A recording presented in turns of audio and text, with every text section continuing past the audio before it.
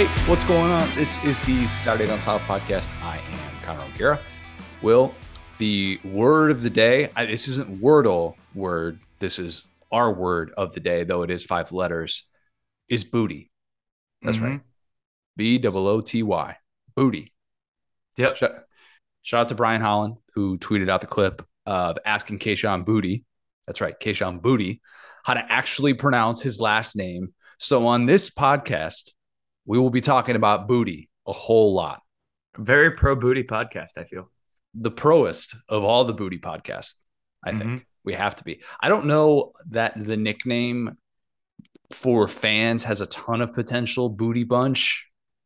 Other than that, I don't know that we need to really dig into all the different booty nicknames. That's what I texted Connor yesterday. I was saying all my nicknames were shot because I was thinking it was going to be Booty Boys, but Booty Boys doesn't work the same. Potentially, we could play like Miss New Booty when he scores, but that's all I got right now.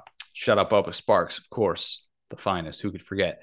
Also, booty is the word of the day because I think that's about how Big Ten fans, well, no, I shouldn't say Big Ten fans. That's how SEC fans feel about the Big Ten stealing the SEC on CBS theme song. I know it's not an SEC on CBS theme song. They play it for all the other football games that they play on CBS. They've had it for more than the current rights deal. I know, I understand that. But even as a Big Ten graduate, I threw up a little bit in my mouth when I saw CBS Sports tweet out that video for the Big Ten's future montage. It made me sick. Seeing that music with Big Ten football instead of SEC football, it's never going to feel right. I'm sorry. 10 years from now, I'm still not going to be fully used to that. That is just going to be a very difficult transition. It's like when FS1 stole the NBC, what is it, Hardball? I can't remember the theme song. You know what I'm talking about. But Yeah, if you ever watch yeah. NBA on NBC, growing up as a child in the 90s and now seeing that on FS1, you're like, come on, what are we really doing here? That's essentially the equivalent of this. Oh, by the way, buried the lead there. The Big Ten's media deal is official. More than $7 billion.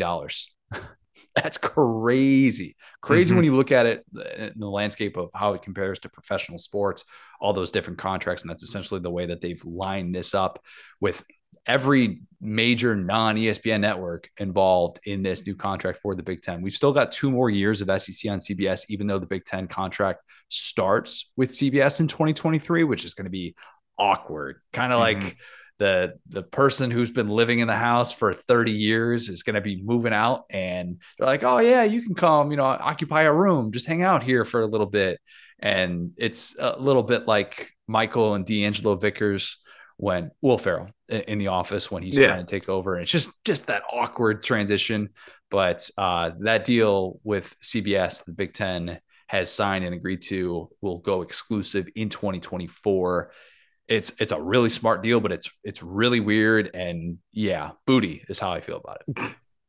Yeah. So for my day job, I work in television. And so a lot of people have been asking me about all of the right stuff. And a lot of the stuff I've been like, more on the ball than most people just because I've seen these rights negotiations happen kind of in real time. And this is the one that I'm just like, because people are like, oh, here's the Big Ten deal. Like, what happens next? I'm just like, I couldn't tell you because logic would suggest that the SEC could probably do better. But if that money is already spoken for, in that budget, then it's hard to say where that's going to come from. So I think now it's going to be on Greg Sankey, who obviously is a SEC fans we think is batting almost 1,000 when it comes to these type of things. But this is probably the only thing that the Big Ten has done that we have collectively kind of been like, oh, they've gotten something figured out here almost ever, Yeah. And the SEC was way behind because of the CBS contract was the biggest bargain in sports, was $50 million for those games, which is just insane to think about in this day and age of TV rights. So that's kind of why we've gotten to this point and why the different networks that are now working for the Big Ten have kind of all said, all right, this is worth it. The Big Ten has the ability to improve this contract, which is nuts if they continue to expand, which come out today and say that's going to be a part of it. So a lot of things are changing. As we always say in this podcast, change is scary. It's daunting. Seeing that theme song with Big Ten football laced as the B-roll is just going to be weird. And we're going to all just be forced to deal with it. But that big game feel is going to to be with the Big Ten with that music automatically, because you cannot tell me that those drums dropping don't matter to a certain extent. They do. They just do. And I'll never close my eyes and picture Big Ten football when I hear those. I just won't. Yeah. I mean, growing up in the South, it's been two sides of the same coin, right? It's just, me as an LSU fan going into this game, feeling good about your team, knowing that like, oh, everyone's gonna watch us beat the brakes off of Auburn or whoever. Or the other side of it is, we got Alabama this week. Everyone's about to watch us get wrecked. Yeah. And so because whatever you have, usually Alabama plays a lot in that time slot. And so sometimes it's just your turn and you hear those drums and you're like, here it comes. But either way, it's impactful in either direction. Yeah, and when you're in these programs that's Arkansas, Kentucky, where you go years without having that 3:30 on CBS matchup, Mizzou outside of Black Friday, though that carries a different kind of weight. And I don't know that it's a guarantee at all that ESPN and ABC will have that same sort of feel for Mm-hmm. that 3:30 slot. And it's looking like great, cool. The SEC is going to get to own that time slot, the way that it's going to work throughout the day. We've seen it thrown out there a bunch of times. How's it going to relate to the Big Ten? Big Ten schools hosting College game day. I don't particularly think that's going to be a deal breaker. I think that they still want to provide unbiased coverage. I think Mm-hmm. they still want to be at whatever the best game for them is. And obviously, anytime they snub a Big Ten game, though, moving forward, that's going to be the issue. Is we're going to be like, oh, hey, the bias SEC is. bias. That's Yeah, the best part of all this, by the way, is that Big Ten fans are still going to be whining about ESPN having SEC bias. Like, which is comical. It's right, absolutely comical. And meanwhile, the Big Ten gets this contract, even though last 7 years, it's got one playoff win. That's it. right. But it doesn't always come down to that. And that's what these negotiations are kind of a reminder of. It does matter. Your Rutgers, your Maryland, your Indiana, you're getting this check, Yep. and you are in a great position because of the leadership. And that's what the SEC is now tasked with doing moving forward. Mm-hmm. Okay, great show lined up. We've got our guy Gary Stokan from the Peach Bowl. He is going to join us in a little bit, talk about the Georgia-Oregon showdown, some other things, some future matchups. I love throwing the hypothetical matchups at Gary, one of my favorite things that I get to do. So we get Mm-hmm. to see kind of his take on that. We've got a Heisman Trophy edition of Bold and Brash. We'll close out with Lad of the Week. But first, teased it twice. It's finally here. Crystal Ball Week. It is upon us. We'll call it Crystal Ball Week, even though we're going to be going into next week with this. But we're talking about the West today. Mm-hmm. I love Crystal Ball season. For those of you who are new, first of all, thank you. You've picked the right podcast to come to. You really have. The Crystal Ball is predicting every single game involving an SEC team. Anybody can just throw out random predictions. Oh, I think this team's going to be 8-4. I think this team's going to be 9-3. Well, did you go through the entire schedule and tell me Right. which team's going to be then 5-7? Because that's what you have to do if you're going to make record predictions. By the way, articles for each SEC West team are up on SaturdayDownSouth.com. Go check those out. We've got the West this week. We've got the East next week. So that is how we will do this today. I'll go through my West standings. We'll talk some pivotal games, some key upsets, some key storylines, and just the way that we think everything is going to shake out. Will, are we ready? Yes. All right. In first place, I've got Bama 12-0, 8-0 in conference play. In second place, the Hogs of Arkansas 9-3, 5-3 in SEC play. A&M at 8-4.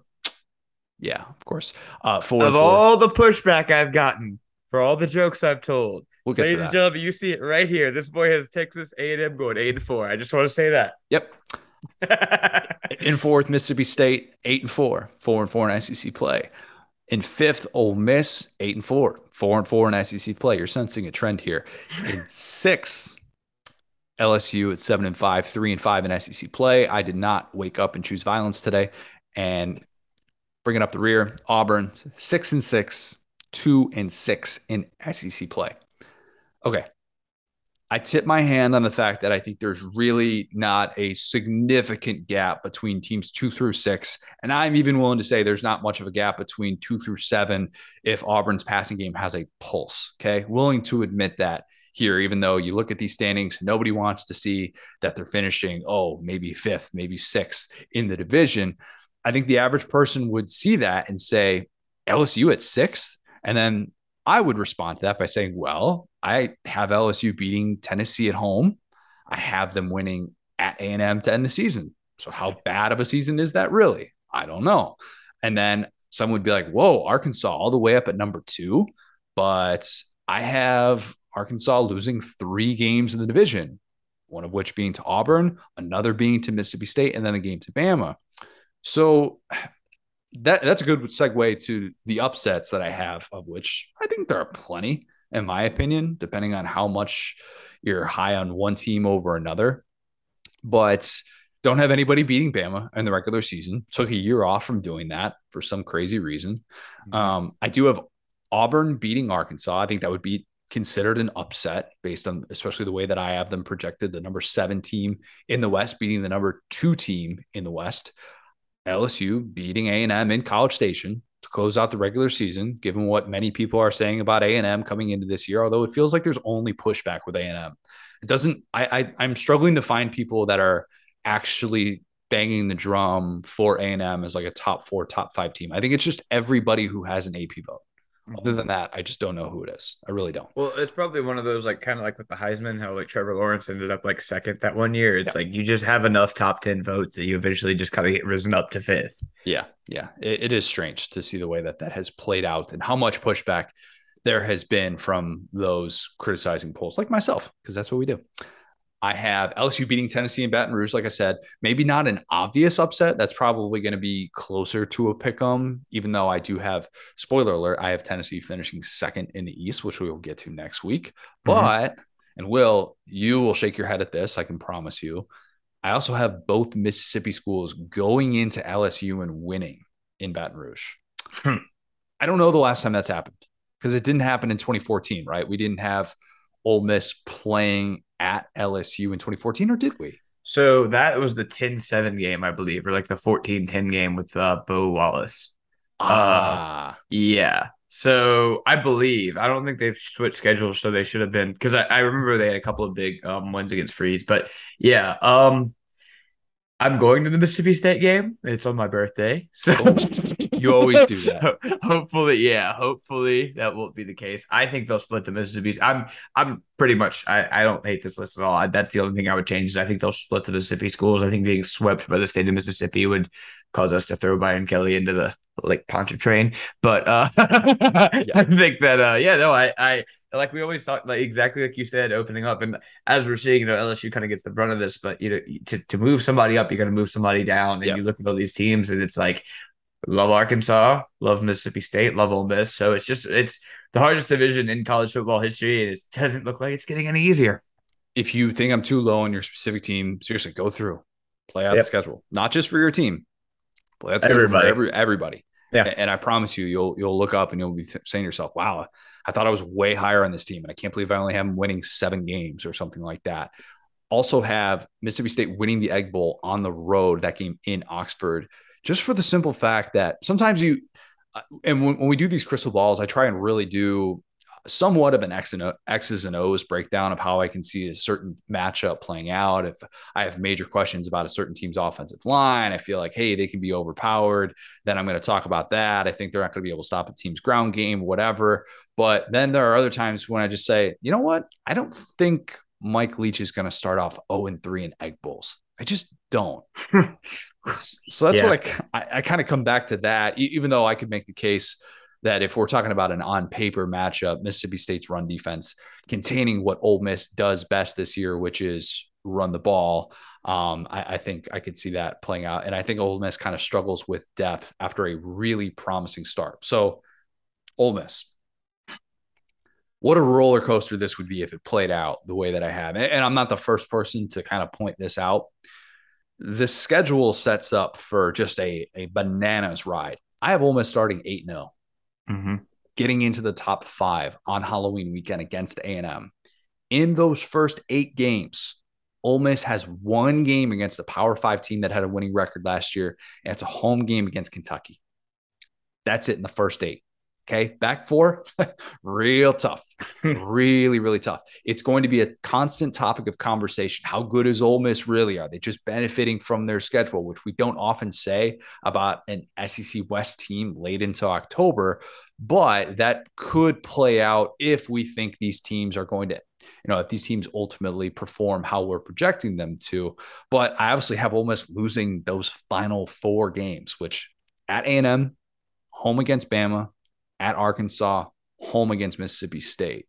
Those are going to be 4 rock solid defenses down the stretch. And I worry that the Ole Miss depth is going to be tested. I know all the things they did in the transfer portal. I still have some questions about what it's going to look like with those pieces on the back end. I think they're going to be in some obvious throwing situations, which is going to be the biggest difference between this year's Ole Miss team and last year's Ole Miss team, is that they don't have the passing game to get bailed out of those situations. Even though I've said, look, I think Luke Altmaier is going to be the starter, whether it's Luke Altmaier, whether it's Jackson Dart, I just think that they're going to have some struggles in those moments, and they're going to lean a lot more on that ground game, which should be the foundation. I mean, Ole Miss had a great ground game last year. We talked about, could they be the number 1 rushing attack in the country? The quote from Zach Evans. I don't think that they're capable of being that, but I think they will be darn good running the football.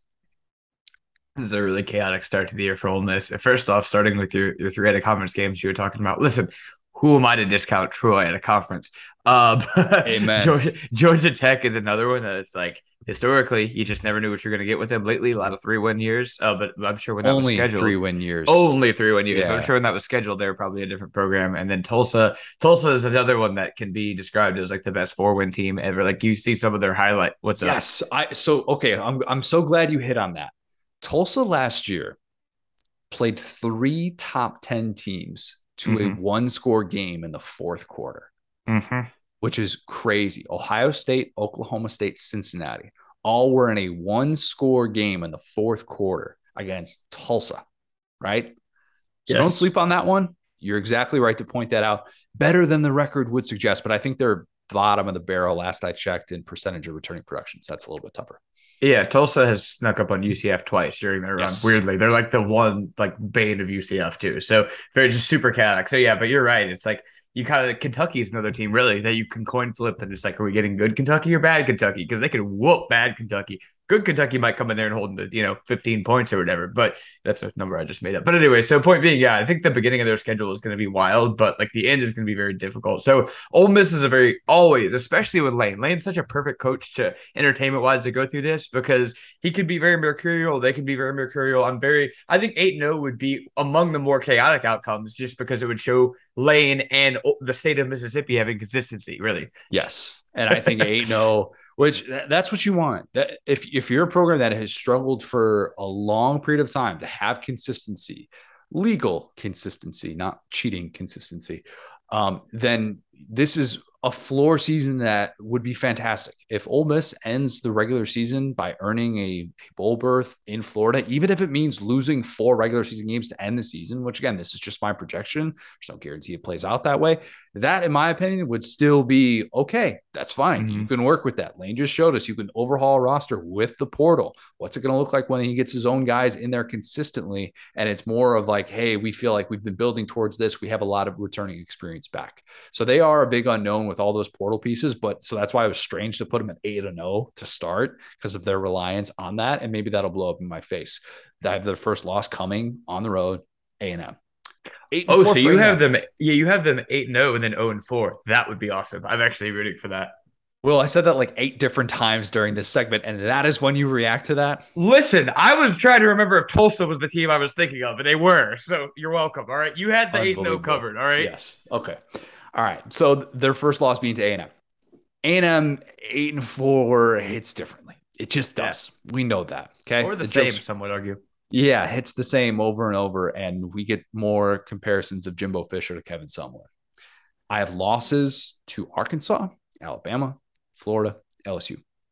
I should have had Florida beating A&M in College Station as one of those big upset games, but I've actually seen that in a couple different places, so maybe I wasn't prompted to say that, but I actually do think that's going to be Billy Napier's like first big-time road victory.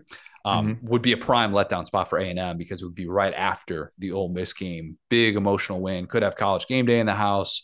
Who knows? You think Florida is probably going to be like a touchdown underdog on the road.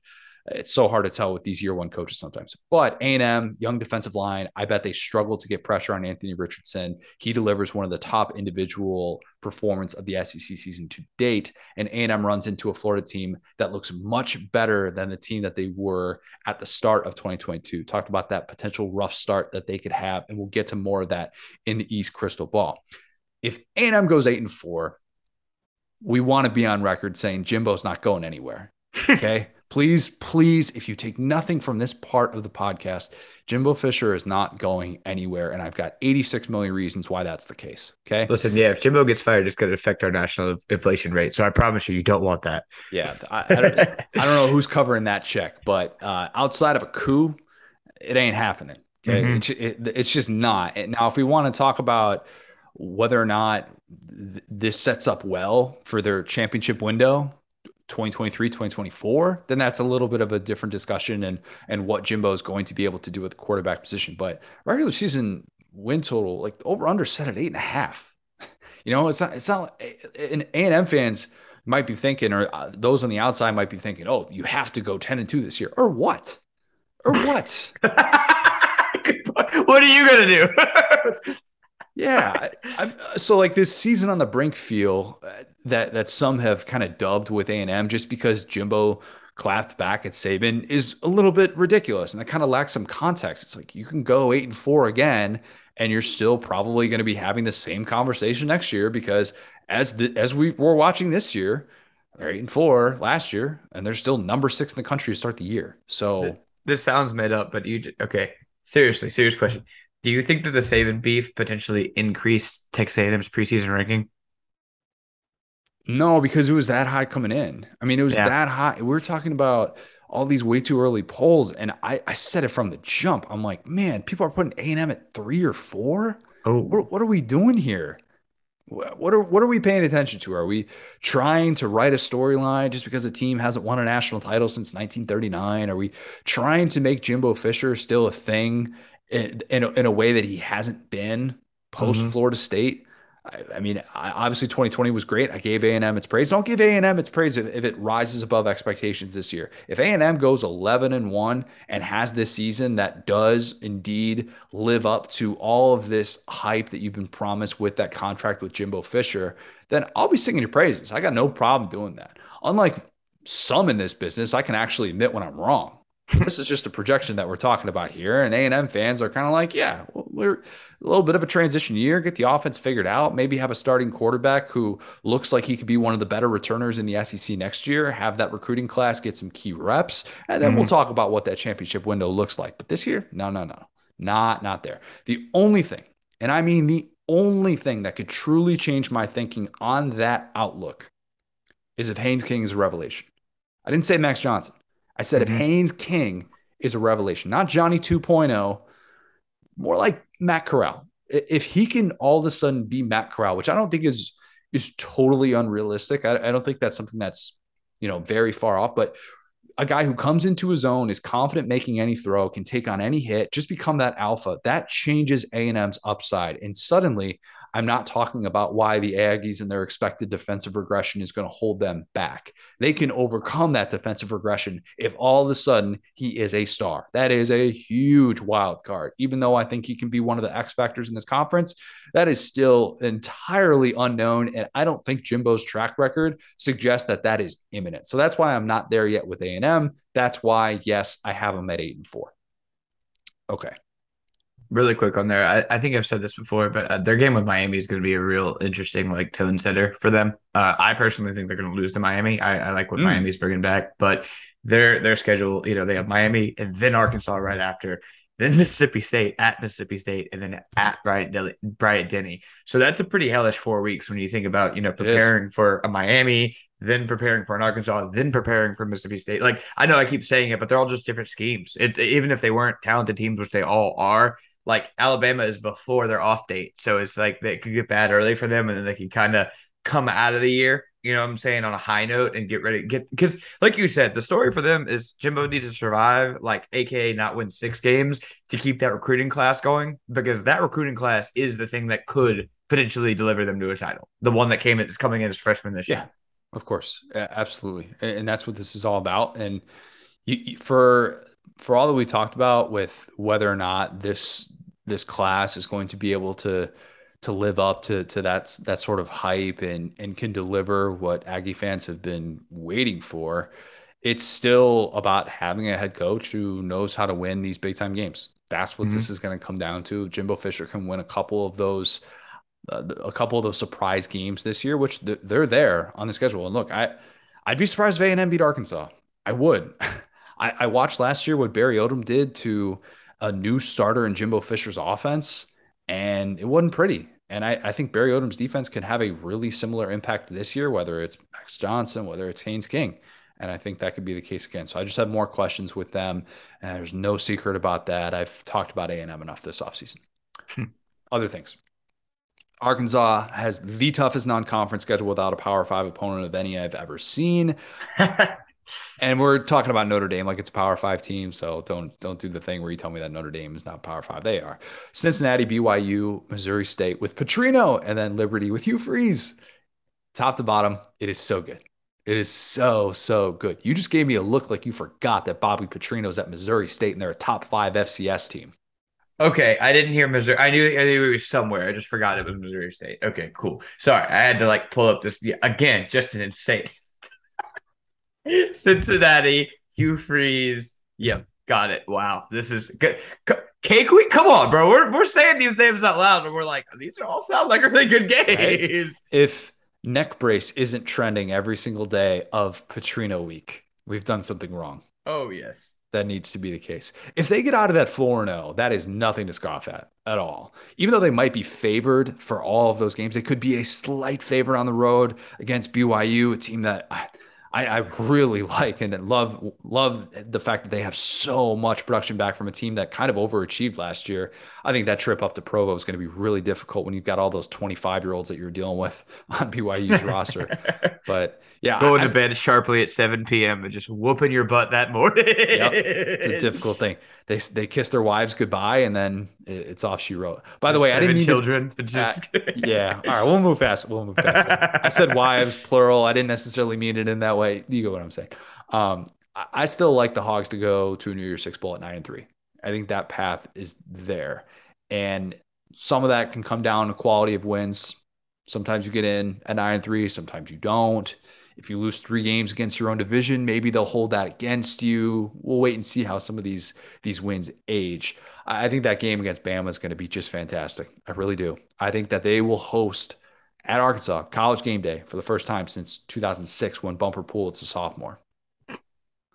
That's happening. Good for him. Getting his doctorate in Arkansas. I did ask. I tell you that I asked him what it was like when Darren McFadden was there. I love that. Hey, he is getting the maximum out of that scholarship, buddy. He'll know every hallway in that building. 25-year-olds in college football. It's the story of the 2022 season. They're everywhere, man. Watch out for them. Although Bumper Pool's like 22, I think. I think we should just pick. This is showing me that like, the record book, whatever. Every 5 years, we should just pick a year that doesn't count because this is rad. There's so many good quarterbacks. There's so many good teams. Offensive linemen are just like full beard, burly man, 26 years old. I'll take this forever. It's fine. That's the way to do it. The COVID year has created this for us.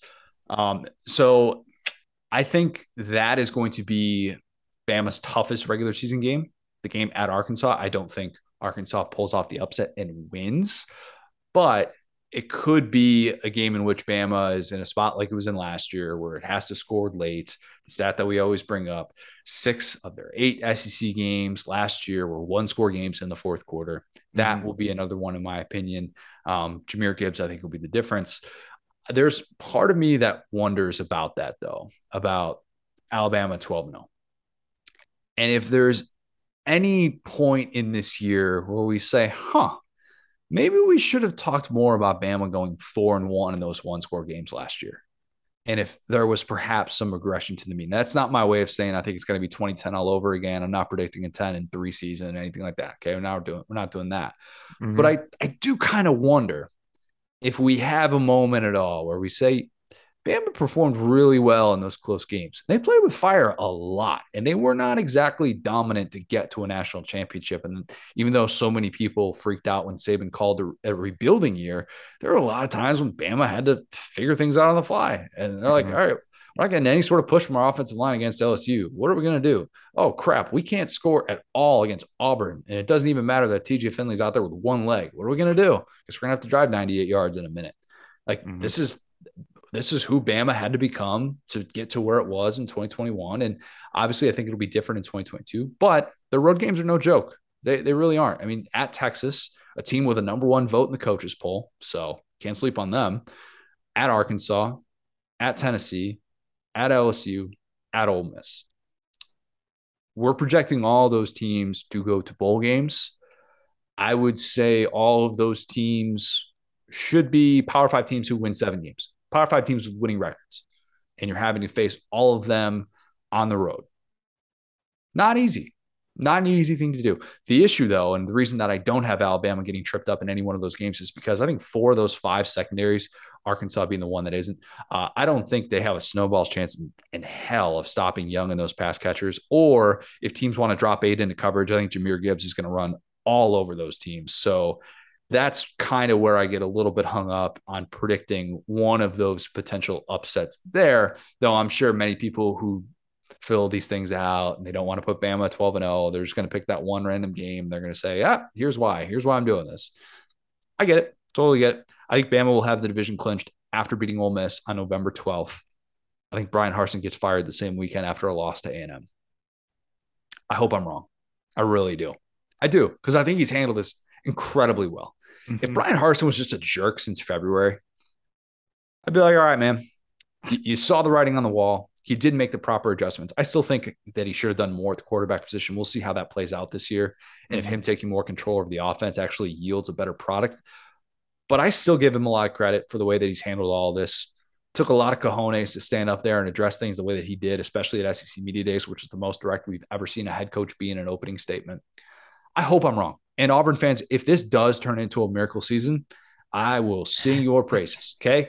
We always say the Auburn caveat. It's like, well, Auburn should go 6-6, but they were ranked like 36 in 2013 or something. Like they weren't even, I was reading about that the other day. They weren't even, I don't think they were receiving a vote in the preseason. So you just never know. Yeah. How could we not see that Nick Marshall would become this all SEC quarterback and that he would lead them to a national championship berth? I mean, come on. What were we looking at here? How did we not see the writing on the wall on that one? There was like 9, maybe 10 quarterbacks who were considered better than him in the SEC coming into that year, at least. Right.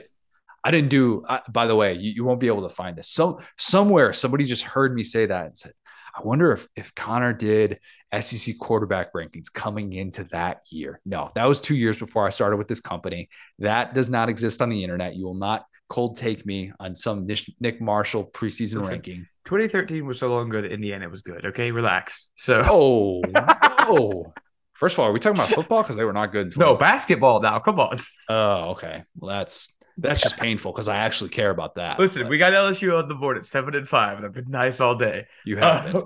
You woke up and chose violence today, Will. On that note, I want to say, so we have 3 teams in a row here that have never beaten Nick Saban, right? We have Tennessee, Arkansas, Mississippi State. But who has beaten Nick Saban, you may ask? The ULM Warhawks.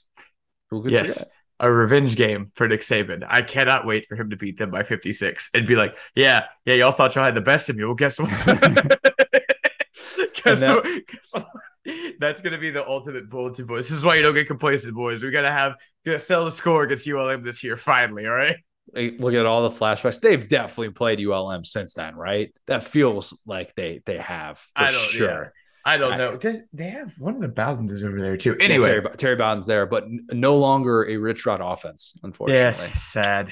Just too bad. We got a little bit of life out of that last year. A good old Rich Rod sideline blow up is chef's kiss. That's the content I need. My noon kickoff, my noon sleepy kickoff. I need that in my life. We're not going to be able to get that. Maybe Bobby Petrino. Hey, that game against Arkansas. Mark it on your calendar. It's going to be great. So to recap, here's how I have this playing out, standings-wise. Bama, 12-0, 8-0 in the SEC. Arkansas, 9-3, 5-3 in SEC play. A&M at 8-4. Of course, you already know, 4-4 in SEC play. Mississippi State, also 8-4 overall, 4-4 in SEC play. Ole Miss, 8-4 overall, 4-4 in SEC play. LSU, 7-5 overall, 3-5 in SEC play. And then Auburn at 6-6 overall, 2-6 in SEC play. Will, any other thoughts on that? So I know you were kind of circling that Arkansas game, and you talked about kind of bucking the trend of, picking a loss every year for Alabama, going against that this year. I just want to get your thoughts on, what the most likely upsets would be for Alabama. I know you touched on that, but in terms of, A&M, we always think about. Arkansas is a good one. Are there any more like under the radar games that you think could be a little bit more interesting than people are giving them credit for? Um, it's hard to picture Mississippi State after the way that last year played out. Right. And that was a game that Mississippi State had Charles Cross, and they just lined up Will Anderson on the opposite side. Like, okay, we'll just let you go to work over there. You have one good offensive lineman. Well, bad news, buddy. You have another one. Yeah, yeah. So I don't really see that one turning around in that sort of way. I haven't seen people say that Tennessee's going to upset Bama. hmm Tennessee played well against Bama for a decent chunk of that game, Oh, for at three least quarters, offensively. yeah. At least offensively, right? Yeah. And that was one of those surprising one-score games in the fourth quarter where you thought hmm coming into the year, surely there's no way that game in Tuscaloosa.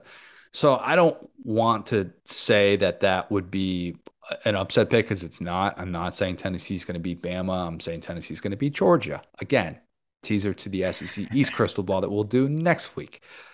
But that's one that I think there are going to be a few games in which the Bama defense looks mortal. hmm Ole Miss, Tennessee, Texas, right? Those are the three that I kind of have circled as the games in which we say, oh, maybe this isn't a vintage Alabama defense, even though they've got like five guys on that group that could easily be all Americans this year, and it wouldn't be that particularly surprising. But if you're gonna be able to put up points and hang with Bama, which that's gonna be the case, right? Right. I don't really see a whole lot of teams slowing Bama down. Even if their offensive line doesn't drastically improve, it's like, okay, well, we can't run the ball with Jahmyr Gibbs. We'll just throw it to him. That's fine. We can do that. hmm We'll use that as an extension of the running game. We'll get him involved. We'll get him his touches. No worries whatsoever. I still think, though, that if you're going to be able to score points against Bama, you're going to be one of these teams that forces everybody to flip on the TV when they're like, hey, Bama's only up a touchdown, middle of the third hmm quarter. Keep your eye on this one. It's 35-28. You never know. You got to have a quarterback that has a little bit of mobility. Got to have somebody that can stretch the field. You got to have somebody in your ear that knows what the hell they're doing. Steve hmm Sarkisian, Josh Heupel, Lane Kiffin, those three. That's why I see that playing out that way, though I'm not predicting those teams to upset them. But if I were to say somebody's going to hang around, give Bama a hmm really tough game, those are the ones that would come to mind. Other than that, though, I can't really get there with anybody else. I just can't. Yeah. I mean, well, unfortunately for us as TV viewers, just because we like good games, I mean, obviously the LSU staff that decided to just be spies for the entire fourth quarter of that game are all gone. And then Derek Mason is gone from Auburn. And you would argue that was probably the best Derek Mason as a DC. You know what I'm saying? Like, so it's like any positives that you could take away from those two games Good point. are gone. So I'm 100% with you. I'm man, as much as Tennessee, they can have, it can be a little bit annoying on mine. We are both really bullish for them to be interesting in the upcoming years. Like Hype a lot, love Hen Dog, and the thing is, they could set the stage to really create some entertaining SEC football this year because they, like you said, they could hang with Bama, they could beat Georgia, they could hang with Georgia. Not saying they will do any of these things, but the ball's in their court to create some interesting football because without them, those teams are few and far between that could hang with those two. Derek Hall did have 3 sacks against Bryce Young last year. He's still there. So you know what? The There you Auburn, go. the Auburn defensive end who wreaks all sorts of havoc is their best returning defensive player. Maybe he is kind of the key, the constant that they need to keep Bryce Young at bay. But I'm definitely not banking on that in this year's Iron Bowl when what Auburn hasn't won in Tuscaloosa since a certain Cameron Newton was there. So Every Auburn stat is just like since Cam Newton. Anyway, yeah, Auburn hasn't won at Georgia since what 2005. Is that right? Yeah, I don't know. like 17 years. So that's Yeah, another one. And that's the other thing. If you're talking about an Auburn miracle season, is it going to happen in a year in which they get Bama and Georgia on the road? almost never. Yeah, if you look, Yeah. we've talked about that. If you look at all those seasons, they're all at Auburn. So yeah. Yeah. All right, let's kick it to Gary.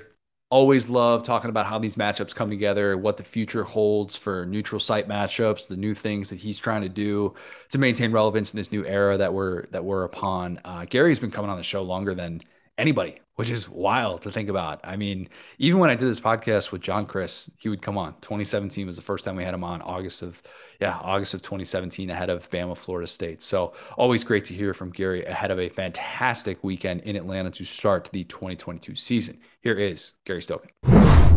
I'm now excited to be joined by a very special guest. It is our good friend, Peach Bowl President and CEO Gary Stokan. Gary, when we last talked in December ahead of Michigan State Pitt, I could already sense the excitement in your voice talking about the kickoff that we have coming up here between Oregon and Georgia on Saturday. And then you get Clemson, Georgia Tech, little Labor Day night dessert that we all get in the college football world. I could hear that excitement in your voice. And it's got to be also helpful that for the second consecutive year, you get the defending national champs to kick off their encore season in your game. Come clean and just kind of tell everybody how you rigged the Bama Georgia national championship to kind of get your desired outcome. Well, what's so interesting about that comment, Connor? First off, thanks for having us. Appreciate it. It's always good to speak with you this time of the year because I know, we're a week or two away from college football kicking off. But, to have, like you said, two defending national champions playing their first game against ranked opponents, 10 years ago, you wouldn't be able to say that. But since the advent of our kickoff game, we've been able to change the face of college football really on the front side of the season, where you now have, Georgia playing Oregon, two top 10 teams. You have Ohio State hosting Notre Dame. You have in week 2, Alabama going to Texas. Prior to the kickoff games, people would schedule FCS, directional schools, the first 3 games and then get into their conference schedule. So it's really great to have a Georgia, Oregon. And then, on Monday night, as you said, that ACC primetime TV slot, kicking off the ACC schedule with Clemson and Georgia Tech. But we've got 3 games this year, and 5 of the 6 teams are all going to be ranked in the top 10 in the country. Because then you put the SEC championship on top of that, and you got 4 games in Atlanta. All 9 of the 10 teams are all going to be ranked in the top 10. So it's going to be a great year for college football. Yeah, getting to host that playoff game is always fun. I remember 2019 getting to host LSU in Oklahoma. It just kind of takes on a little bit of a different meaning when you're able to have buzz like that. I think LSU just scored again, Connor. Yeah, I know, right? Like I've very rarely been at a game. Actually, you know what? I've never been at a game like that where it truly, you had to remind yourself during the game that this is the college football playoff.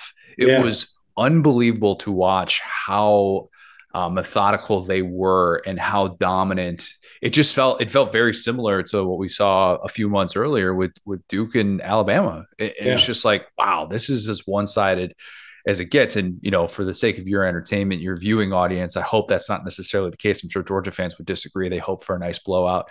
Week 1, that matchup was announced at a really interesting time for both programs because it was announced back in August of 2018, long before the Dan Lanning Georgia reunion storyline was there. That just kind of all developed for you. It was actually the start of the Mario Cristobal era for Oregon, while UGA was, of course, coming off of a national championship appearance.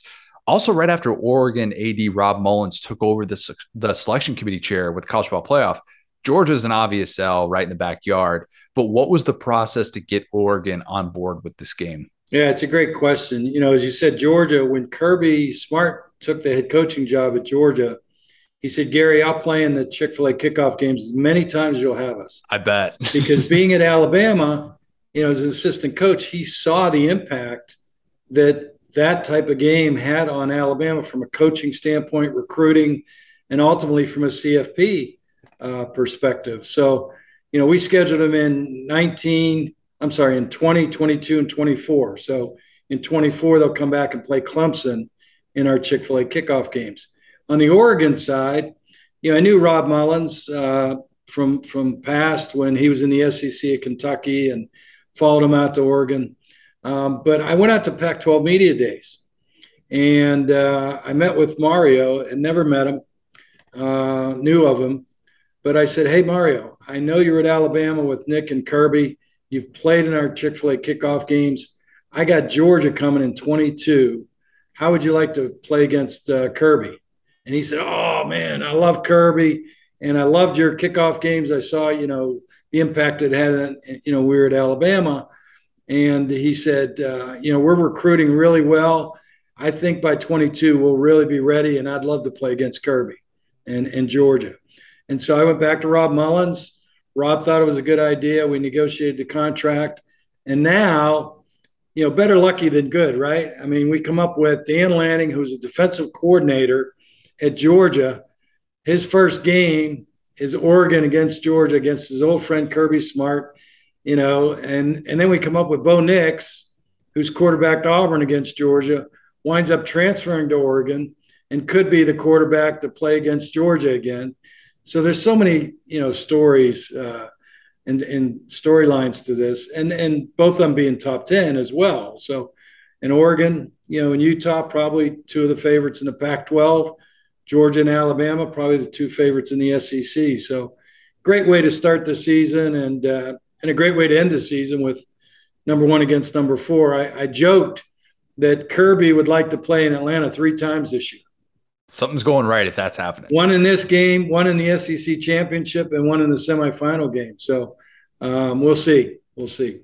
Yeah, I always think it's really interesting to hear kind of the way you communicate, because sometimes you'll reach out to coaches, sometimes you reach out to athletic directors, and it just kind of depends. And if you make that right sell, that's what it's all about, because teams like this have options. I mean, Lord knows athletic directors get on the phone, they try and make these matchups happen 9-10 years in advance. And you're like, well, hey, I want to get a neutral site game going, 3-4 years from now. And things can change so quickly in that time span. It is kind of wild to think, though, that Georgia in Mercedes-Benz, since it opened, they're 2-4 there. Like 40% of their losses in the last 5 years have come in that building. So as much as we talk about, yeah, it'd be a great advantage for Kirby to be playing in his backyard, play 3 games there this year.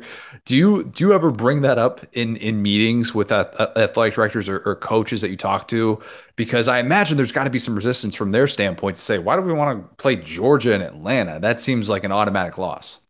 Well, I used to bring it up a lot with Nick Saban at Alabama because they haven't lost in Atlanta ever. Yeah. Well, once. They lost once. But, when I talked to President Moorhead recently at Georgia, he said, I look forward to coming to the game, but we really need a win in Mercedes-Benz Stadium. Yeah. So even the president is aware of it, right? So, you look in every one of these games it's like your kids. They all have different stories, right? And they're all comprised of different ways you make them happen. But, for the most part, there have been very few times when an AD or a coach would decline the opportunity to play in a Chick-fil-A kickoff game. So we've been very, very blessed. We've been the leader. We're out in front. We have games through 2025. I know a lot of our other cities don't have games this year. I was going to get to that. Yeah, but we're, we've got good games. I mean, Louisville's having a top 10 recruiting class this year and will be ranked top 25. Georgia Tech, Jeff's trying to turn it.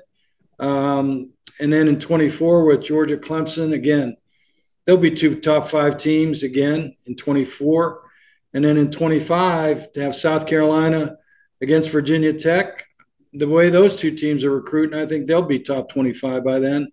And then a Tennessee-Syracuse matchup with Tennessee really doing well on the recruiting trail. And obviously Dino's got to win and Syracuse got to turn around a little bit. But to have games out through 25, and I just, when you say smiled last year, I smile thinking of 24, where we'll have Georgia Clemson, then we'll have the Chick-fil-A Peach Bowl in December, with 2 top 10 teams. Yeah. Then January 6th, we'll have the national championship game.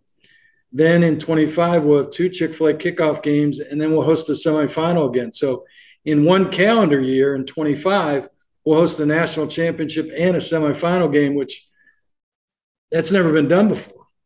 And who knows what the college football landscape is going to look like after that, if expansion does come in 2026, and then these conversations about host sites, obviously that changes with what we're going to be able to put on the calendar officially, which we'll hopefully know within the next year how that's going to play off. And I imagine those conversations will be had. In this specific game, though, you talk about the programs that have said no to you, which probably, it happens to everybody. And if it doesn't, that means that you're probably not asking enough people to be able to, come play in your game to kick off the season. The SEC's won 11 straight. The last time that SEC has lost this game was 10 years ago. Do you get pushback from non-SEC schools who say, you're just bringing us here for slaughter, man? Well, it's interesting. I didn't know that, Connor, so I appreciate that information. But at the end of the day, I mean, if you're a competitor, if you're a coach, you're an AD, you want to compete against the best. And at the end of the day, the SEC's been the best. Let's tell it the way it is. For the last 10 years, they've dominated college football. So it's a little easier, frankly, for us to get ACC SEC matchup, primarily because they played conference games, and they have the AD has 4 non-conference games to schedule. They typically schedule 3 of those at home, which gives them 7. They make their budget. They've got 1 game left, and that's the game we go after. In the case of the Big Ten, the Big 12, and the Pac-12, because they played 9 conference games, a little tougher to get them. Right. But we've been successful with Washington, playing in Auburn in 2018. We've been successful with Oregon now, playing against Georgia. So we'll go out of the ACC SEC mix, when it makes sense, when we get a ranked team like a Washington or Oregon. Speaking of Washington, Doug Peterson, interesting request to have the roof closed for that game to start off the 2018 season against Auburn. Any weird requests that you got from one of the 4 coaches that you were dealing with? Like Dabo didn't demand in his desire to, make everything orange and, something like that, like an all orange section or something like that in the stadium. No random requests from any of the 4 coaches that you're going to be working with. No one's made any requests this year, and with Chris Peterson, I can understand. I said I meant Chris, not Doug Peterson. Yeah. Doug's in the NFL. I don't know what I'm talking about. Chris, obviously in Washington they don't have the kind of humidity that we have down here. So, and he's doing his job as a coach. As a coach, you want to take away as many distractions and keep things as normal and as really comparable to the other team as you can. So. We'll keep the roof closed probably at 3:30 on September 3rd on ABC and our kick, and then we'll wait and see what the weather's like Monday night, whether we open it up for the night game between Clemson and Georgia Tech.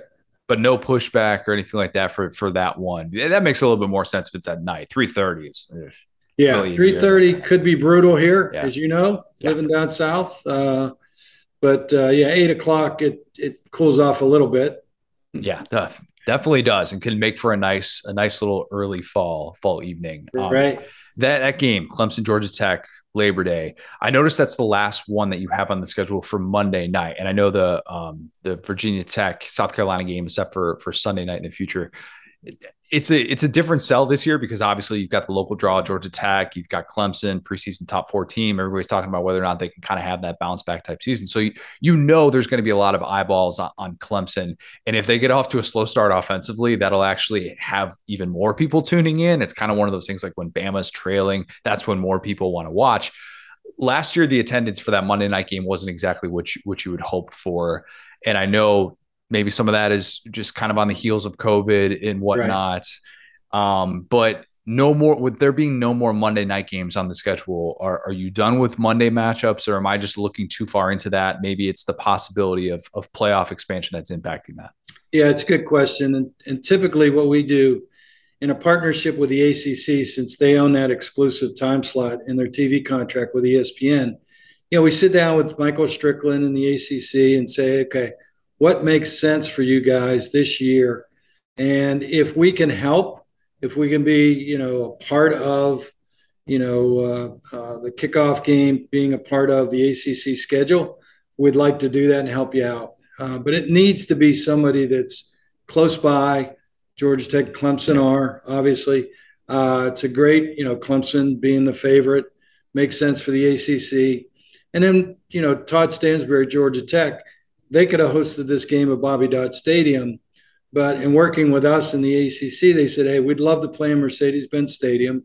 And so they made it part of the Chick-fil-A Kickoff Game to open the ACC season, which we've never done before.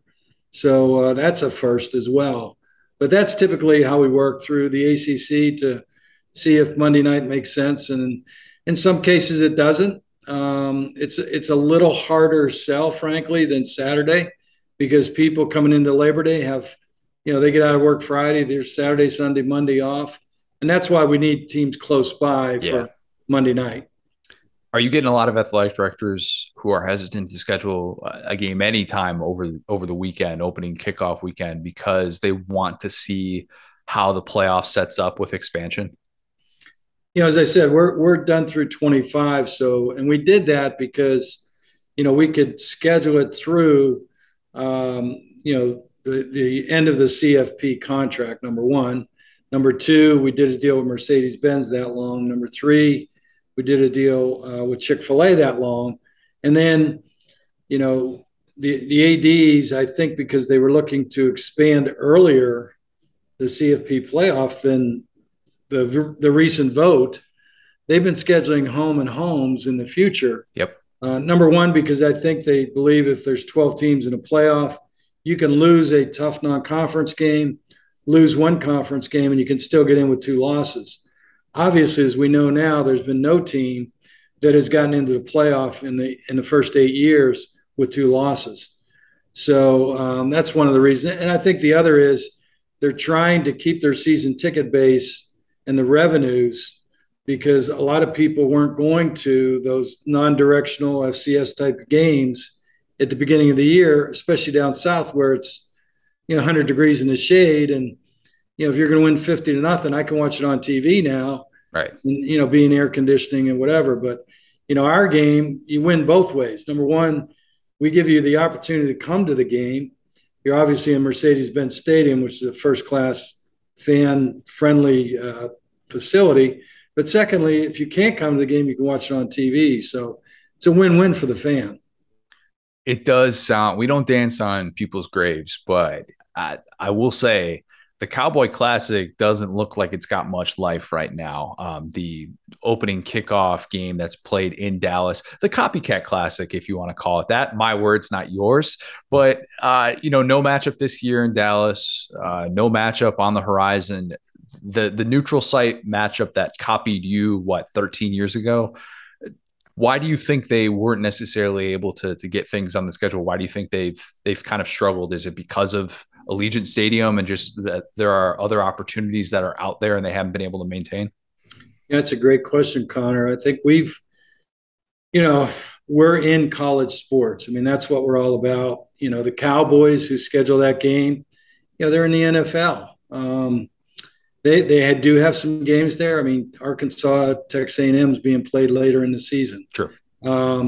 They did last year. They had to go buy a game from Kansas State against Stanford to move it there.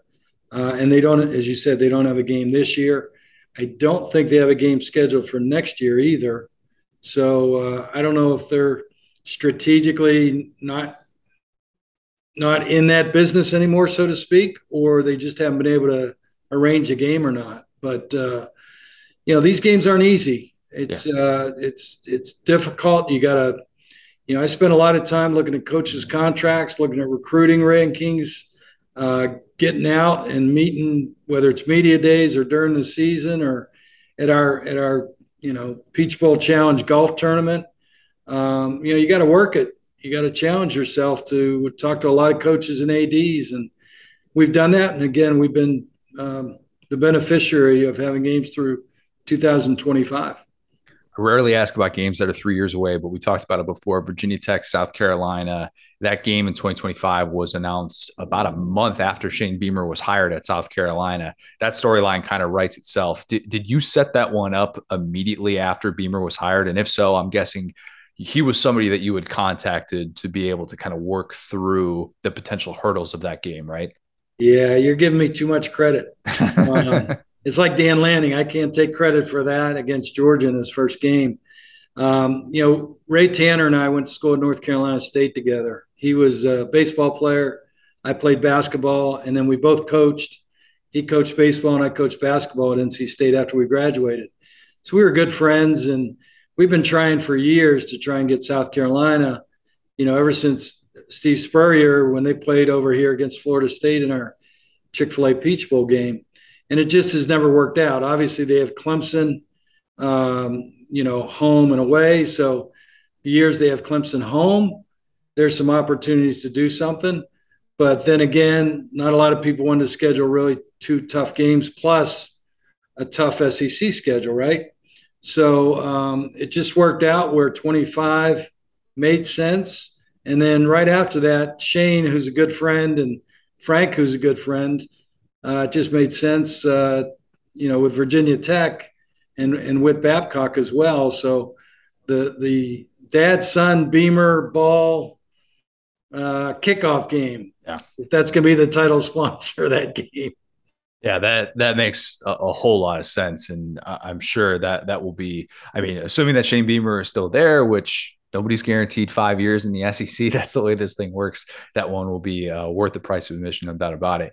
Have you given any thought to my idea that I threw at you in December about using NIL to do like bowl incentives, to have some sort of prize package for winning team gets X amount of dollars, even losing team gets X amount of dollars, to be able to split that up? Has there been any sort of conversation related to that as we talk about, these non-playoff bowls and how to maintain that sort of relevance?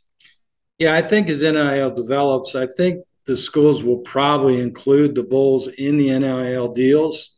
I was called last year and by some of the media to say, hey, why aren't you paying Pickett and Kenneth Walker, who opted out of the game, $50,000 to play in your Chick-fil-A Peach Bowl? And very honestly, when Kenny Pickett and Kenneth Walker get a number one draft card from the NFL after the conference championship games, that's worth $20 to $30 million guaranteed as a first round draft pick in the NFL now. So, $50,000 isn't going to make a lot of money. Fair. All right, make a lot of sense when the kind of money you're talking about is 20 to 30 million, and why are you going to risk that? So, I would hope in the future, and I really believe this needs to happen, frankly, with playoffs, if they move to an expanded playoff, which, I think everybody believes they probably will. But if they do move to a 12-team playoff, there should be some dialogue with the NFL,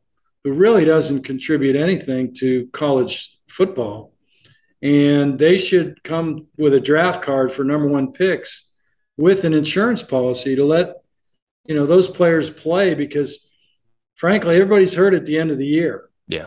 And if you're going to have to play 4 games to win a championship, and you're going to have to play them week to week to week, the easiest way to get hurt is when you're hurt. And when you're playing against tough competition, you better have some insurance policies there, I think, for the kids, because their agents, their parents, are going to get involved. And, back when I played, obviously there wasn't that kind of money. But now when you're talking the type of money they're talking, that's a tough decision for people. And if there's some sort of union that develops, there are student athletes that are being treated as employees, and maybe those union opportunities could have that back end on the insurance policy, and all those different things could be kind of connected in this new era that we're moving into. Last one for you. I always love to talk dream matchups with you, the possibility of them being put on the table. I got a few for you, and I'll base the likelihood on them. Wait, let me grab my pen. Okay, I got it. All right, we're good to go. Notre Dame LSU in 2028. Okay. LSU, one of those teams that has not loaded up on the future non-conference schedule yet. Of course, the world needs Brian Kelly against his former team. I know that's a little bit distant. You can't necessarily assume anything, but that one makes a lot of sense. And both teams are free Labor Day weekend. I made sure to check that out as well. Nebraska Clemson 2029. A little old school, little new school. Nebraska fans travel everywhere. Turn on opening weekend and watch them when they're playing in Dublin. They'll be there. They're going to be there, ready to go. They'll go to Atlanta for a game like that, especially playing against a fun non-conference matchup like Clemson. And then Clemson fans, obviously, working with Clemson in the past, that kind of sells itself. So those are the two kind of basic ones. This one's a little bit more nuanced for you, and I want you to hear me out. If they somehow don't end up playing each other annually with the new SEC scheduling, Texas A&M. Throw out the need for that one to be local. Do it before the Cowboy Classic comes back to life. Reach out to Chris Del Conte and Ross Bjork after you get off this call and say, fellas, here's what we got to do. We, in order for the good of college football, we need to put a contingency plan in place if you aren't playing in a specific year. I'll buy out whatever sort of contract you need with a group of 5, an FCS school. If you're overbooked, let's make this happen. It would be fascinating to watch a matchup like that, or some of these matchups that people are talking about losing certain matchups with realignment, and you being the guy that kind of says, hey, let's step in and make this happen. We saw Wake Forest, North Carolina. They played a non-conference game, even though they're both in the ACC because they didn't play each other enough. Let's make these types of things happen in neutral site games. So what are your thoughts on all those? Well, the first two, I really like the idea. So I may have to hire you to see if you could pull those off. Available, yes. The third one, I think that I would get shot to even think that I could pull those two teams out of Texas. I think the governor, probably the Bushes, everybody would come after me. But I think they'll probably, Greg Sankey's one step ahead of you and I, and probably will make sure that Texas and Texas A&M are playing each other every year. And, you'd like to think they could do a home and home, but if I was Jerry Jones, I'd make sure I'd step in and see if I can get that one in Arlington. The one I have done some homework on just to, brainstorm and, looking at schedules and everything is, with Georgia playing at Oklahoma in 23 and in Oklahoma coming back to Georgia in 30 or 31, that's probably not going to happen. So, I've presented to Georgia and to Oklahoma, hey, just come to Atlanta. We'll split this thing in half, 50-50. Perfect. And I'll give you a big payout. You both can go home, with a nice payout, with a deal that makes sense, because the later half of that probably is not going to happen. It's tough on Oklahoma because they already play a neutral game in Dallas. So Joe's probably going to wind up finding someone to do a home game, if that doesn't happen. But, I'm looking at the expansion, and there's a couple other instances where, you could possibly make something happen if, depending on where the CFP expansion goes, depending on if conferences, are done expanding. Yeah. Depending on where they go scheduling wise. So, there's three big factors that you kind of have to wait almost to look at before you can schedule going forward. So, we're on top of it. We want to stay in that business. It is getting harder. I will tell you, Connor, it's getting more difficult because, people have scheduled out so far and done big home and homes, which I agree with. And I understand it makes all the sense in the world. But there is also a place, I think, for a great way to start the season with a big kickoff game like ours. So hopefully we can continue moving forward. Absolutely. Love it. Gary, this has been great as usual. Always appreciate the time. Looking forward to being up there in a few weeks. Yeah, we look forward to hosting you, Connor. Thanks so much for having us. How about this one? I call it Bold and Brash. More like belongs in the trash. Sorry, I must have missed that one. Bold and Brash Heisman edition. We know the golden rule on Saturday Down South podcast. Friends don't let friends bet on preseason Heisman favorites. Trademark pending. I do love a Heisman future. The idea of a Heisman future is great. Think about this. Think about it. I'm not a gambling man. Gamble responsibly, the whole deal. But if you just said at the start of every college football season, I'm going to find someone who's 30-1 or worse and let it fall kind of wherever you want. You can do that for like 30 years and hit once and come out even, right? Mm-hmm. And that's just if you're doing 30-1 guys every single time. Of course, right. The math is right on that. Like the one time you would hit it would be unbelievable. Right.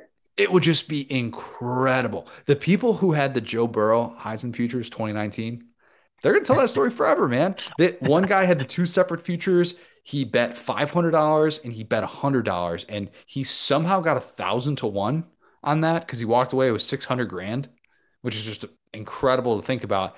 Extreme, of course, but let's just say you're 30 years old, right? Right in between our two ages here. Put down a $10 bet every year until you're 60. You're going to hit once, I would think. And if you don't, think about all the entertainment that you would have just to be able to have a guy for 30 seasons of watching college football, and you'll have only paid at the end $300. I don't know what that's going to look like with inflation. That's not what I'm here to predict. Mm-hmm. But if 30-1 sounds like a long shot, you're hearing me say that and thinking, trying to catch lightning in a bottle with that.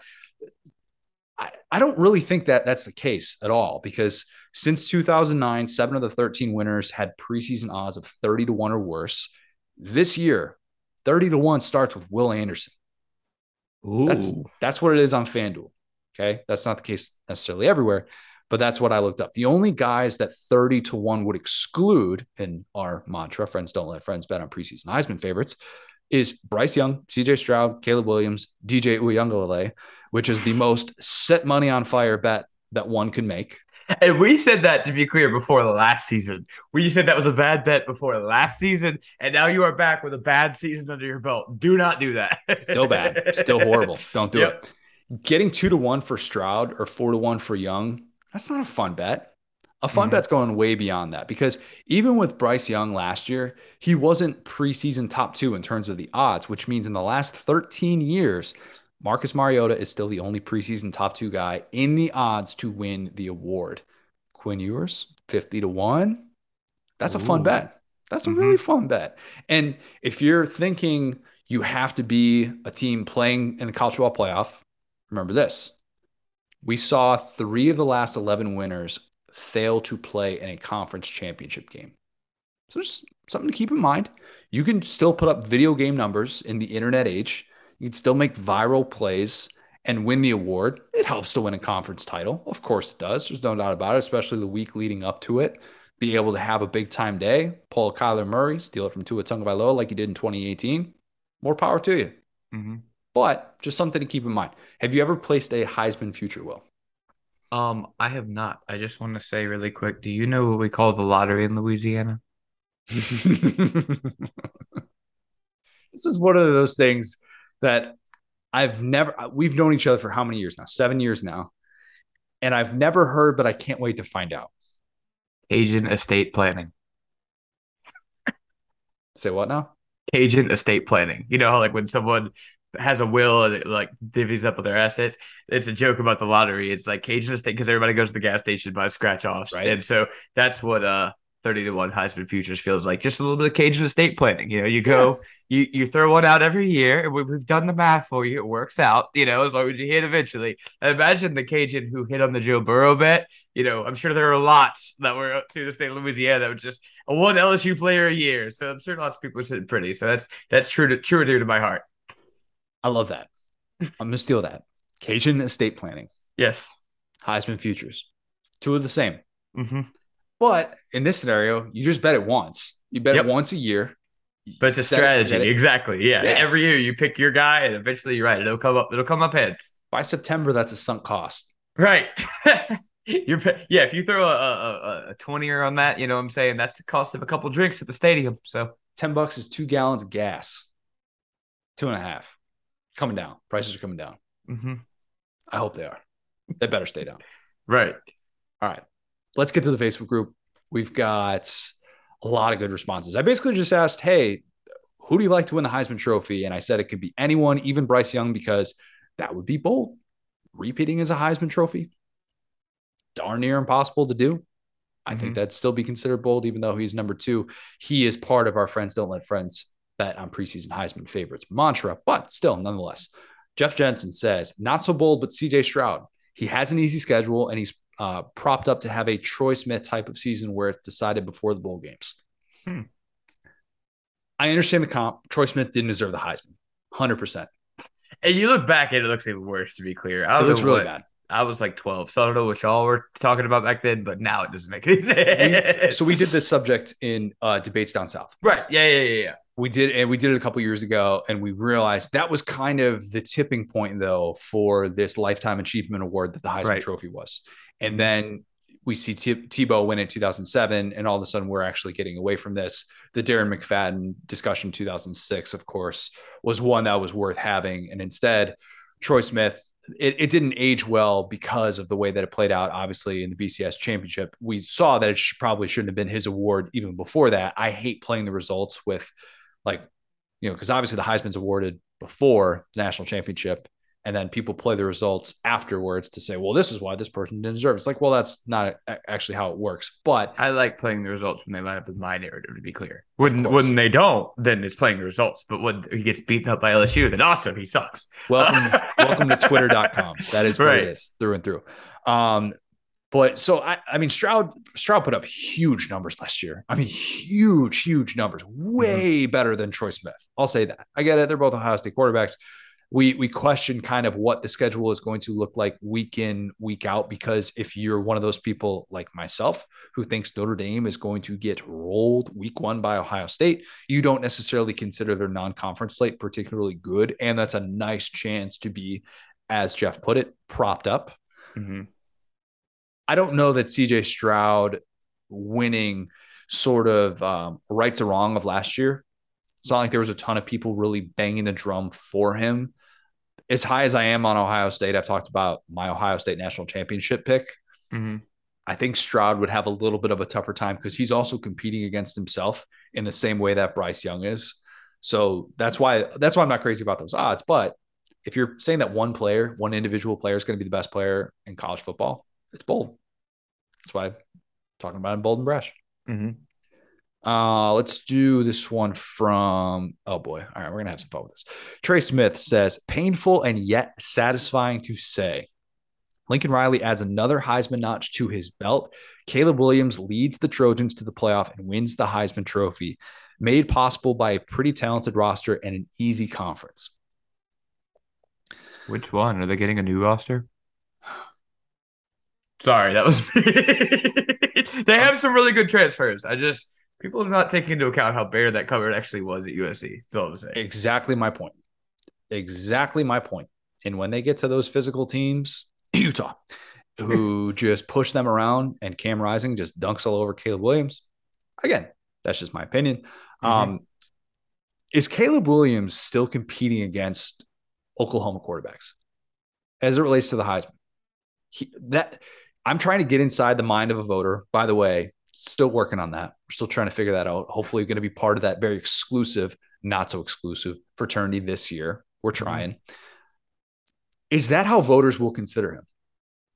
Oh, well, he didn't have the same numbers as Baker.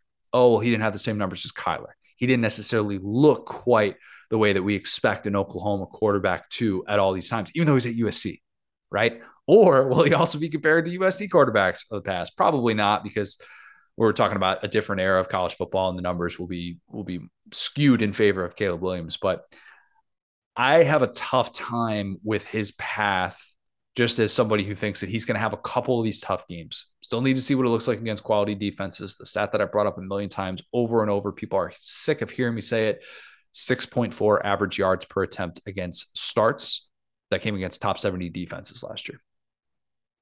That has to improve. Love the pieces. Love Jordan Addison. Confirmed good. Mm-hmm. They're going to score a lot of points. Just might be a little bit tougher for him to get that path to the Heisman Trophy this year, although it would continue the narrative. Those second-year guys. There is definitely a narrative for Caleb Williams, a transfer to win the Heisman Trophy, which, it's been a whole 3 years since that's happened with Joe Burrow. But I think happen. USC, we haven't really been cognizant and I hate to say influential, but we haven't really lived our adult years in a world where USC is actually really nationally relevant, because you're right. I mean, you go back to all the Heismans they won almost, I felt back to back in the early 2000s. And it was I'm trying to put myself in that mind of because I remember hearing with, Toby Gerhart and with Christian McCaffrey, all the voters are asleep by the time they play. But it's just so weird to think about, is that a lack of USC being good, or have we as a society kind of moved away from the Pac? Was the Pac-10 back then, Pac-12 now? It's fascinating because we'll actually get a real case study in the classic USC bias, with the AP title back in 2003, all that different stuff they haven't even gotten themselves in the position to be, to benefit from it, Last Pac-12 Heisman winner, Marcus Mariota. Mm-hmm. Some are saying Christian McCaffrey should have been the case in 2015. You can go both ways on that. Is there too much TV on during the day? So now everybody is burnt out to watch games on the West Coast. Only half joking by saying that. It'll be interesting when they're playing big noon games. And are we still talking about the West Coast bias, even though they're in the Big Ten? I don't know. That's another point. The West Coast bias is going to be a thing of the past where they're fighting in a cornfield at 11 a.m. Yeah. Their body clock is like, this is 8 a.m. right now. What am I doing? I need a coffee. How? I don't know why they sound like the gingerbread man from Shrek in my mind, but yeah, that's it. It's the West Coast. It just kind of, it's just what it does to you, man. It's the sun. Let's go. Okay, Garrett Young. Garrett says, if Will Anderson has a similar season and doesn't even get an invitation to New York, then we need to create a defensive equivalent and call the Heisman what it is, an offensive player award instead of best player overall. Mm-hmm. Manti Te'o, most votes ever for an exclusively defensive player. Brian Kelly excellence is what that's called. Oh, love that spin zone for you. Love that. Well, I don't want to make fun of the guy because he has a new Netflix documentary coming out. I'm really excited to see. That's where this came make from. Fun of him again, so I'll just say we'll focus on the positives of Manti Te'o. Yeah, Bear talked about it when he came on and talked about that's who he put his Heisman future on. I don't have a problem putting a future on Will Anderson because it is a narrative-driven award. That's what we talk about with this. And Will Anderson has a narrative. Snubbed last year, 34.5 tackles for loss. You're getting to a place where all of a sudden every single person knows your name ahead of time. Will you be scrutinized in the same sort of way, or will this be this, in some ways, a revert back to the lifetime achievement thing? Is that possible for him? And we see this correction of recognizing we have so many different metrics to tell us that even if his sack numbers, even if his tackle for loss numbers regress, which I think they will. Again, I'm on record saying I think Dallas Turner's going to have more sacks this year than Will Anderson. Even if that happens, we have enough data to show Will Anderson's still pretty freaking good. And every single time he steps onto the field, he covets your attention. Doesn't matter who you're watching. It doesn't matter what point of the game it is. He can take over. Doesn't matter if you're in running only situations. Doesn't matter if you're in passing only situations. He is that good. So I would like to think exactly this point that Garrett brought up of, look, if he doesn't even at least get an invite, I mean, there's something clearly wrong with the system. If Will Anderson goes through his college career and never visits New York, let's just abolish the defensive player from it. Let's start anew because a player that good should get at least one invite to New York, unless he gets hurt, obviously, then goes to the NFL. It's a little bit different, but he should have been invited last year. So the point stands. Yeah, I'm glad that I held all of my hater stock for all these years of prolific defensive ends where I'm Bosa's, Chase Young, whatever. Because now I have it all saved up for him. I think Will Anderson's so good, dog. Not that it's crazy or anything, but I'm never the guy who Aiden Hutchinson, whatever. These guys, I always think they're good, but I think they get a little bit overrated, and it usually shows in that next season where they get double teamed every game. I actually just kind of think he's unstoppable. I think that I'm with you guys. I think that they will somehow hold last year against him, even though he didn't get rewarded for it. We're all going to be disappointed if we like him, but I think that he's not going to end up with a 5-sack season like some of these guys have. Yeah, if you're one of these people that actually has to vote on the Heisman Trophy, again, I can say that I'm on the outside for the time being, hopefully on the inside soon. But if you're one of these people, watch Will Anderson play football. It's all I challenge you to do. Don't look at his sack numbers. Don't tell me about what they were compared to last year. Just watch Will Anderson play football. Watch what it looks like to have an offensive tackle stand in his way, and then talk to me about who the best player in the country is. Simple as that. Chris Milan says, Will Levis wins it and celebrates by literally taking a bite out of the trophy before he does his speech. JK, I think Stroud wins it unless Ohio State loses to Michigan again or has another late loss. The Heisman is fully narrative driven, as Connor often says, and is truly a prisoner of the moment award. You realize, Will, that if Will Levis is in that conversation, I'm just saying if, I'm not saying he's going to be, but if he's in that conversation, the comps to Will Levis and Joe Burrow will be off the freaking charts. I've told all of you. I've told all of you. I am unapologetic. The first Joe Burrow versus quarterback X graphic I see, I'm going to hate that guy. I don't care if he's Jaden Daniels. I don't care who he is. But every year we find a way to go, is Mac Jones Joe Burrow? Is Kyle Trask Joe Burrow? Is Bryce Young Joe? No. In fact, none of them are. So and you know why. Summer enrollee had the year one. Limited numbers. It's not just summer enrollee. That's what I'm saying here. I know. Limited numbers. Has that 10-win season year one, right? runs it back year 2. You feel more confident about what he has, maybe the deeper weapons around him. And then all of a sudden you see everything kind of click. And you see what he does as a runner as well, which is part of the equation. And you quickly realize this guy who transferred from a Big Ten East school in the middle of his college career. Oh, he threw a Big Ten East, dude. Just to really put the little cherry on there. I'm not saying that I'm going to make that comp unless, of course, Will Levis is having this unbelievable out of nowhere type of season. I don't think that's going to happen, but I need to prepare you because it'll be there, man. It will. You've upset my cat. Do you hear this? You've heard. She's heard enough of this. All right. Unbelievable. Okay. Let's go to this one. Sarthik Sharma says, a lot of obvious answers so far. Nothing bold and brash. Dang. That's how you really feel, man. Here's 2 that are a little bolder. Heisman comes down to Jackson Smith-Njigba, the Ohio State receiver, versus Will Anderson, with the nod going to Smith-Njigba since he isn't splitting catches with Wilson and Olave. Also, Van Dyke, the quarterback from Miami, makes it to New York.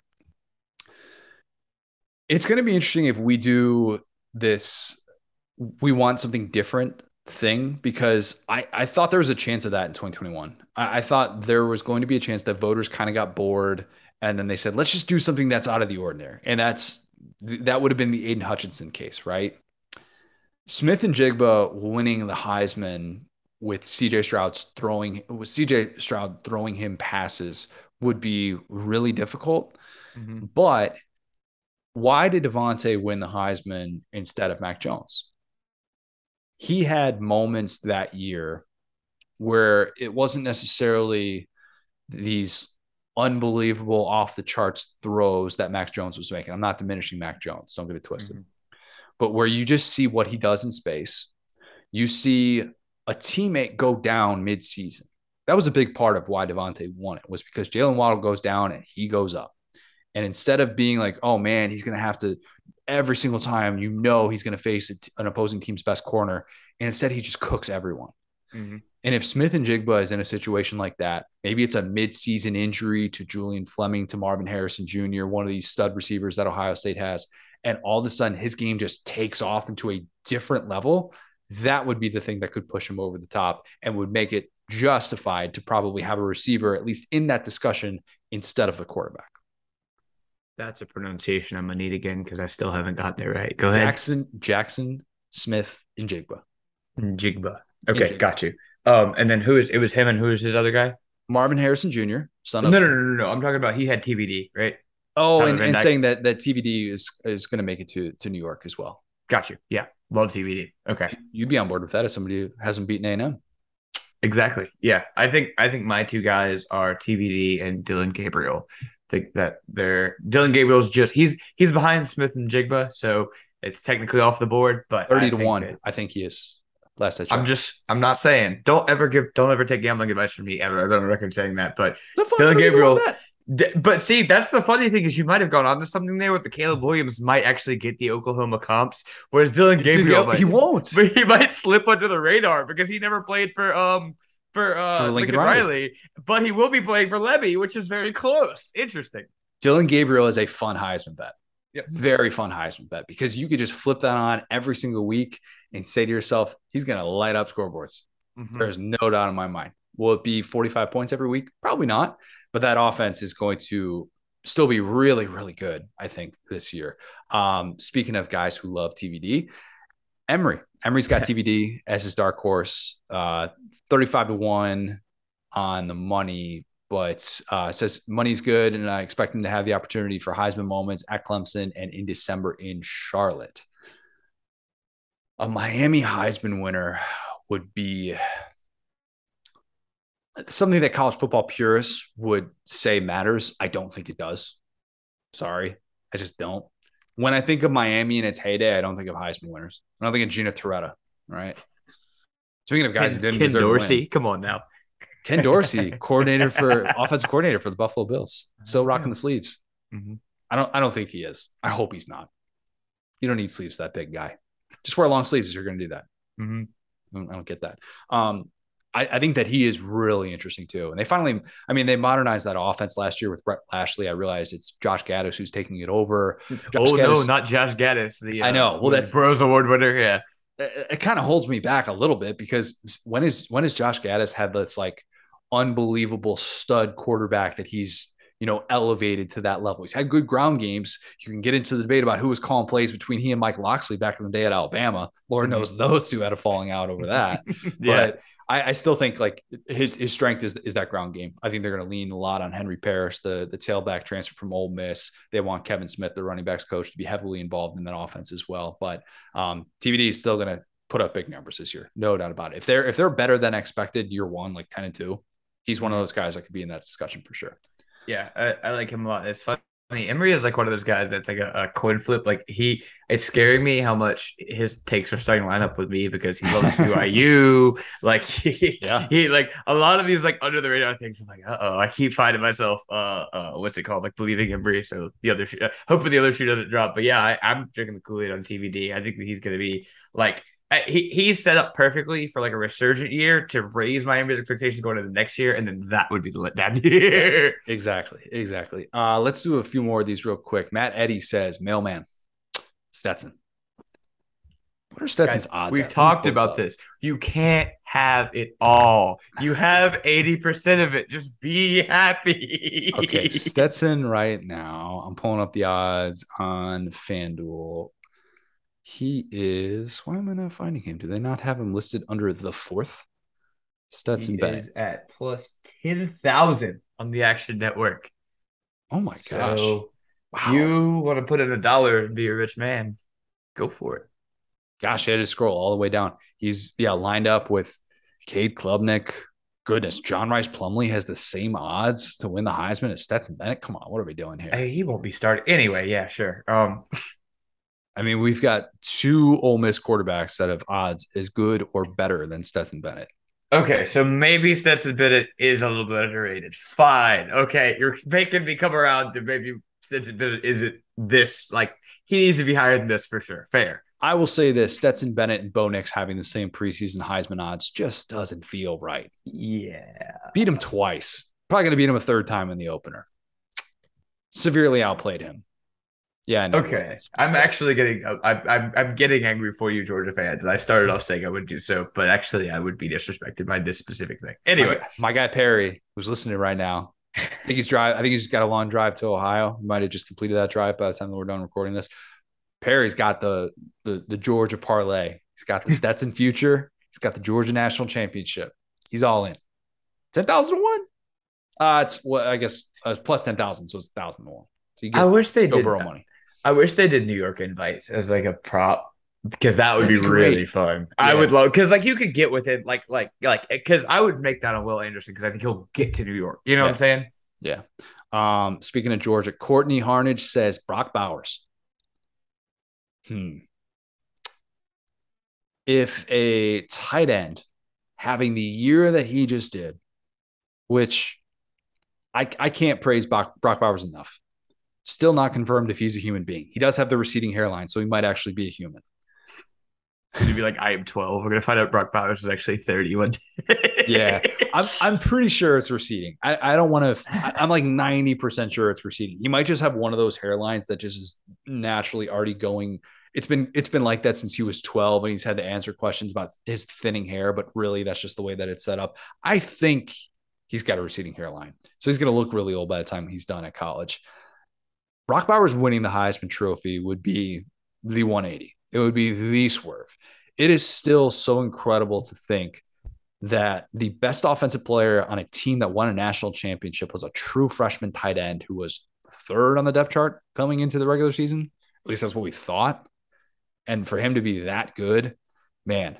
And there are people listening to this saying, well, his upside is limited by the tight end production, the way that they're going to have to use Darnell Washington, who looks like an absolute freak in practice. They're going to have to get Eric Gilbert involved as much as possible. He's back to playing tight end. They're going to have disappear. To get Oscar Delp. They have to. Not. No, I know. I'm actually really big on him. They're the only SEC team that had 3 tight ends that played at least 300 snaps. Mm-hmm. So if you're worried about how are they going to get all these tight ends on the field, Todd Monken's your man. He's going to figure that out. That's the way that they're going to present those matchup those matchup issues for opposing defenses. Try and guard one of our tight ends. We're going to have 2 on the field a decent amount of time in those passing situations. We're going to let Darnell Washington be our run blocking tight end. Brock Bowers can run block as well, but you're generally going to have him out there to be able to catch passes for you. That might limit his upside, and he would have to at least have 1,000 yards. But if he makes some of these viral plays, like, dude, go back and watch what he did against Georgia Tech. That 85-yard catch where he just reached, I don't know what his max speed was like 25 miles an hour or something. It's like, who is this guy? This is unbelievable. And we're going to, I just have said it multiple times. I don't want Brock Bowers to follow the Derek Stingley post-freshman path. If nothing else for him, I just want him to be on the field. I know he's been banged up in the offseason. I want him to be healthy.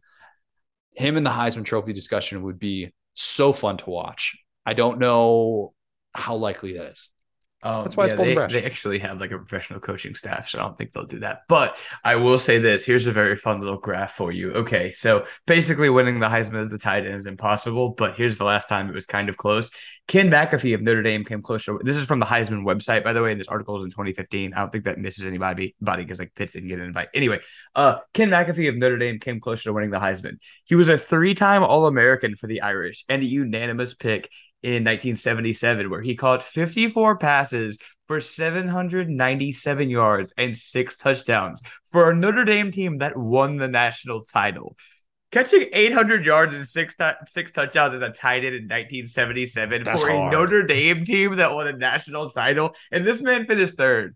And since then, there's not been a guy in the top 10. So I don't want to bust anybody's bubble, but they just hate tight ends. It's tough. Yeah. I think what's asked to do, what tight ends are asked to do at this level and figuring that out is a major challenge. It really is. And that's why I kept saying over and over again, Brock Bowers is special, man. It is so fun to watch what he's doing, how he's going to coexist in this offense with all those other tight end options who will hopefully be healthy this year is going to be a great storyline. But as long as he's out there, all eyes should be on him. They absolutely should. Okay, let's end with this one from Corey Puckett, not Kirby Puckett, as I almost said. He just has Spencer Rattler, and then a gif of the Homer Simpson backing into the bush. This is what we want. This is exactly the kind of takes we want. Good job. Narrative-driven award. Spencer Rattler has a narrative. No doubt about that. I have, and I will tease this, a pretty rough start for South Carolina. Their front half of that SEC schedule is brutal. If they get through that with their head above water, they are set up to have a great latter half of the year. And I actually think they'll have a great latter half of the year, even if they don't start off really well in SEC play. The moments that are going to define Spencer Rattler are how does he react when things suck? How does he turn to his teammates and rally the troops? When he throws a pick, is he getting over there and getting in his wide receiver's face? If there's a protection mix-up and he gets a clean shot on him on 3rd down and he doesn't have a chance of completing 3rd and 8, does he go over and chew that offensive lineman out? How does he battle back in those moments? Forget Heisman. I mean, that's part of it. That's what we're talking about here. He does have that narrative. But how does he respond is going to dictate South Carolina's ceiling. Because I like the weapons. Not crazy about the offensive line. Experience back. Not exactly a whole lot to like there. We'll wait and see how that plays out. But if he has the right mindset, then he has the narrative. Then he has a path. Or he could be benched by midseason and he won't have the path. And he'll self-combust and he'll ruin his last opportunity that he has to be this NFL quarterback in what I think are pretty favorable surroundings with a whole lot of good vibes. But that's where I think this conversation with Rattler and his upside is fascinating. Those moments. I've been in those moments. I was the guy who couldn't keep his cool when things weren't going my way. I know what that's like, to just be mad at the world and just want to take it on and everything. And is Spencer Rattler, is he matured enough to overcome that? That has to be a resounding yes if we have that Heisman Trophy conversation, because South Carolina ain't going 11-1. They're going to have bad moments this year. They're going to have tough moments. But seeing him battle back will be really interesting. And I'm pro Spencer Rattler. The pendulum has swung the other way, man. That's how far we've come on this thing.